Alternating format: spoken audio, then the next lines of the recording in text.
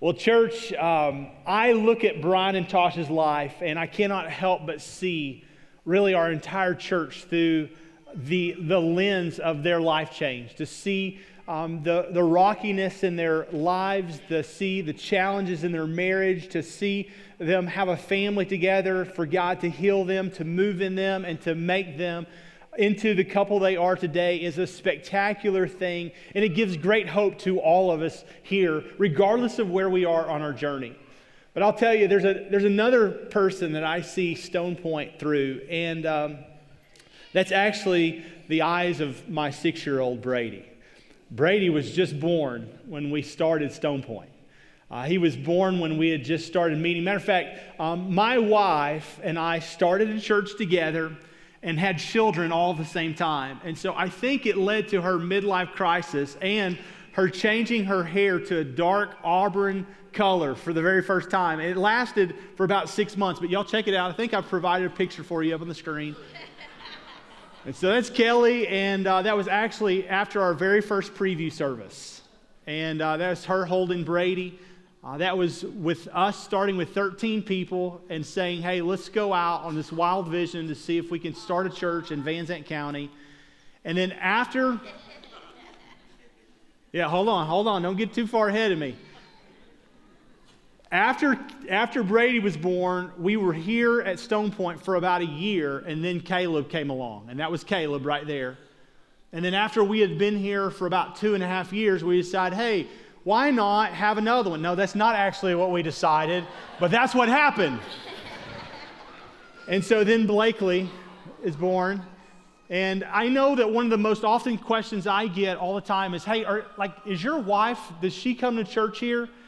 And many people have met her multiple times, and you've never seen her, because from the day we started, she's always served in Stone Point Kids Ministry, and she's run our preschool area since we began. And for all of you that are like, I served a year and I'm done, well, Kelly is the model, okay? She's still serving in a preschool, but this is our family as of last week. There we go.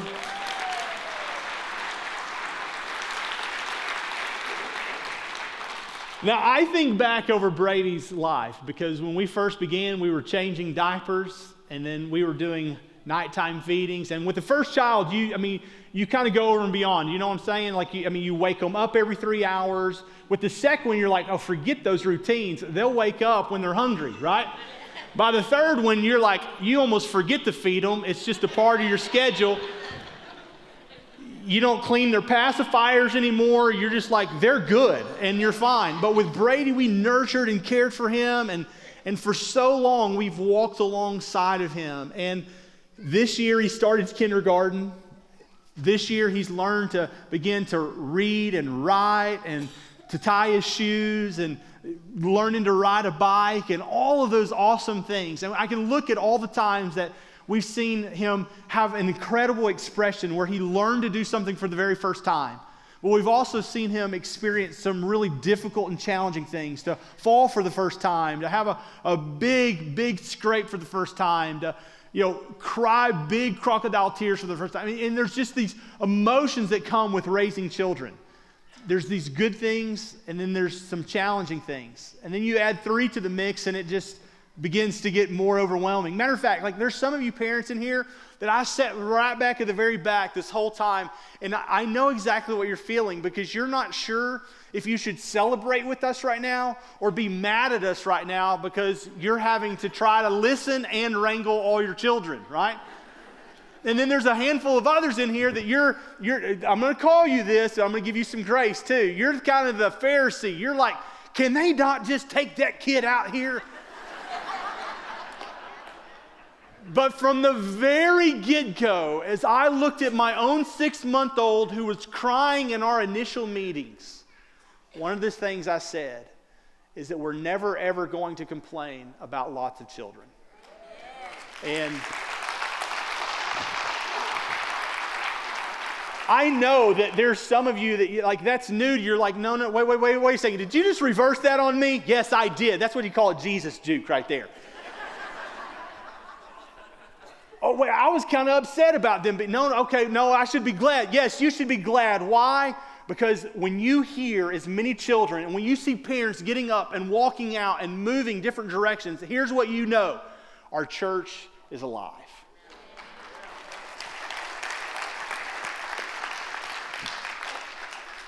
So I look at it through the lens of Brady. And here's the deal, though, is as I look back at our church over the last 5 years, I'm tempted to do something for us as a church that I don't want to do for Brady. And that is to believe that the last 5 years were our best 5 years. See, wouldn't it be foolish if I said, hey, Brady, man, you just turned 6. We're just gonna keep you in the house, man. I think we've experienced so many good times that I just don't want you to go out and get hurt. I don't want you to go further out off the ledge. I mean, Brady, we love you too much to let you go out there. Wouldn't that be foolish? It would be absolutely foolish. At the same time, there's so many of us that we've seen God do so many great things over the last 5 years that we are at a crisis of belief now. And that crisis of belief is simply this: are we now at the pinnacle, or is this merely a stepping stone to more? Because there's so many of us that we come from churches and church cultures that you heard it. I remember back when we were in the 80s. Man, I remember when we had the large choir. And man, I remember when our youth service was twice as full as it is now. And what we do is we go, I used to. And you look back at so much of what would have been. And take any area of your profession, whether you're a coach, you're a teacher, whether you're a painter like Lance, you could go, well, I remember back then, and I wonder what would have happened if I would have done something then. I look at it from the lens of even my own family, the hurt, the experiences that we've had over the last 5 years. Even as I'm talking to my dad this week, I believe his best years are ahead. And I believe that for our church, but I'll tell you, it does not come without a cost. So I just want to read this scripture to you, and then I want to leave you with this one thought. Luke chapter 9, Jesus is speaking to a crowd of people who are following him, and he wants to just give them the cost of following. And Luke chapter 9, verse 57, it says, and they were walking along the road, and a man said to him, I will follow you wherever you go. And Jesus replied, well, foxes have holes and birds of the air have nests, but the Son of Man has no place to lay his head. Then he goes on and he says, then there's another man. And he says to him, follow me. But the man replied, Lord, let me first go and bury my father. Then he goes on and Jesus says, well, let the dead bury their own dead, but you go and proclaim the kingdom of God. And then still another said, I will follow you, Lord, but first let me go back and say goodbye to my family. And then Jesus replied, no one who puts his hand to the plow and looks back is fit for the service of the kingdom of God. Now I'll tell you that this is not just for us today, but it's for anyone in here. There are some of us in this room that our greatest thing that could happen today is for us to consider the cost of following Jesus. And I get it, there's a million excuses as to why you couldn't do that or why you shouldn't do that. But Jesus has made it very clear. Even in Luke chapter 9, verse 51, it says that he had resolved and set his eyes towards Jerusalem. That even in this part of the text, Jesus said, I am going to pass through Samaria, but I'm heading to the cross. I'm going to lay my life down. And it's interesting that on his journey towards death, he's calling other people to go. And he's simply saying, but if you're going to go, then you need to know there's a cost. You need to know that it's going to cost you something. And here's my perspective, that as we get older, we do more looking back, and we do more things like say, well, let me go do this first, or let me go do this first. And Jesus says, no, you let the dead bury their own dead. And what he was saying is this, not speaking of a father who had died, but speaking of a man who was probably near death, and his son wanting to be faithful in his Hasidic Jewish culture, saying, I want to make sure that I give my dad a proper burial. And Jesus says, no, you need to follow me. At the same time, another one said, well, let me just stay a little while longer with my family. And Jesus says, no, you need to decide, will you follow me? And as we grow as people of faith, we have to resolve and say, I'm going to follow, and I'm going to, as Jesus said in Luke chapter 9, verse 51, I'm going to resolve to set my eyes towards Jerusalem. We need to set our eyes, as Hebrews says, on the author and the perfecter of our faith, Jesus Christ. And so how do we do that? Well, one, you do it in your own personal life. There are some of you right now that one of the greatest things that you can do, not only for our church, but for you personally, is to begin to develop some spiritual disciplines and dig in to Jesus Christ in a way that you have not done it. Because when you are wishy-washy, tossed to and fro, you're not helpful to the church or the kingdom of God. And the greatest thing you can do is dig your feet in and say, I believe that there's not only a cost in following Jesus, but I believe it's worth it. And not because it makes you comfortable, but because you're willing to say, God, get me out of my comfort zone so that your name is proclaimed across the nations. Then there's some others of us that not only do we need to follow him, but here's what you need to know, that if you're going to move ahead, that means you have to leave something behind. You need to think about that real quickly. If you move ahead, you have to leave something behind. And I can think of a variety of people in this service right now that God has here for this moment. And you go, well, I can't move ahead. I can't move ahead because if I move ahead now, that means that you're asking me to forget. No, I'm not asking you to forget. I'm asking you to mark those down and remember all those good things. But know that you failing to move ahead is like me putting a cap on my own son's life and saying, I don't believe there's more for you. And I believe wholeheartedly that there's more for every single person in this room. I believe that God has new things for you to move towards, new paths, new trails to blaze. I believe he's got new ground for you as a husband, as a father, as a mother, as a brother, as a sister, as an aunt, as an uncle, as a grandmother to forge ahead and move towards it. And I pray that you would do that. But in order to do that, it means that you have to do exactly what Jesus ended this text with. And he says, no man is fit for the kingdom of God if he tries to plow ahead and continues to look behind. Why? Because great farmers find something way off in the distance, a tree, a fence post, and they set their eyes on it and they till straight lines time and time and time again. And for all of us in here that we continue to look back, here's what we get. We get crooked rows. They're not proper depths, and our focus is in the wrong place, and we look up and we wonder, what's gone wrong? Why in the world why does my crop look so distorted and so messed up? Well, here's why. Because you were not looking ahead. And I think here's the danger. In your own life, in my life, but also in the life of our church, and this is what I want to leave you with. I think there's so many of us that we believe for whatever reason that we have hit the pinnacle. Like, oh my gosh, have you seen all that God has done? And so as we reach and hit the pinnacle, then guess what? We allow other people to carry our load. We allow other people to take responsibilities that we should have been carrying all along. We allow someone else to carry the sack of feed and get the plow. And my call to you is this. Kelly and I are willing to commit to 5 more years of pastoring our church if our people here are willing to commit to a greater 5 years than we've experienced thus far.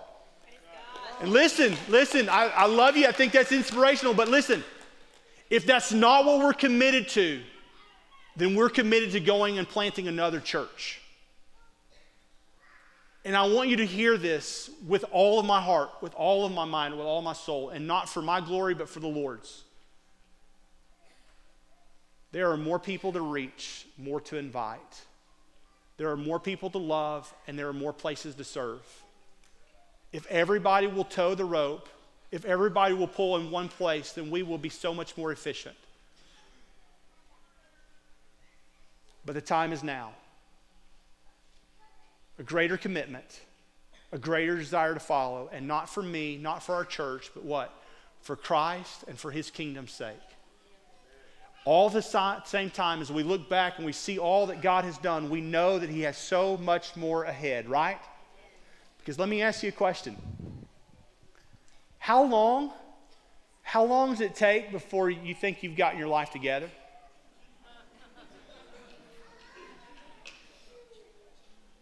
I can tell you at 6 years old, Brady doesn't have his life together. I can tell you at 5 years old, we've made so many mistakes, and there are so many things that I look back and we would change as a result of our foolishness and mistakes as leadership. There are so many things I would do different. And here's the expectation. You go, well, I know, but Brandon, I mean, we're so large and God's done so many things. No, look, we're still infants. Most of you are in your 60s and you still don't have your life together, right? Yeah, amen, yeah. Most of you are in your 40s and you're like, I don't have my life together. No, none of us do. And so the question is this: how do we get our life together? It doesn't matter about your age. It matters where you put your heart and your treasure, right? And so let's follow Jesus. Let's commit to serving him and to one another. And let's remember that there is a great cost. And that in order for us to reach the 50,000 people in Van Zandt County, 5,000 of those in the next 9 years, then it means we better get busy. Because I'm committing to 5 more of those years. Because I believe that this is a place where people can come, find hope and healing. And that they can fall in love with Jesus and he'll reorder and rechange their lives. And I want my family to be a part of a church like that. That's where I want to raise my kids. And so I pray that you would join us in that effort. Amen? Amen.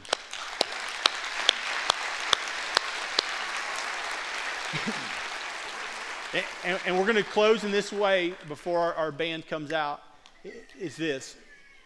If you are here and you would say that as a result of the last 5 years, your family is better blessed because of what God has done here at Stone Point Church, I'm going to ask that you would stand real quickly. Yes, sir. Amen. Amen. Yeah, you can clap for that. That's pretty amazing.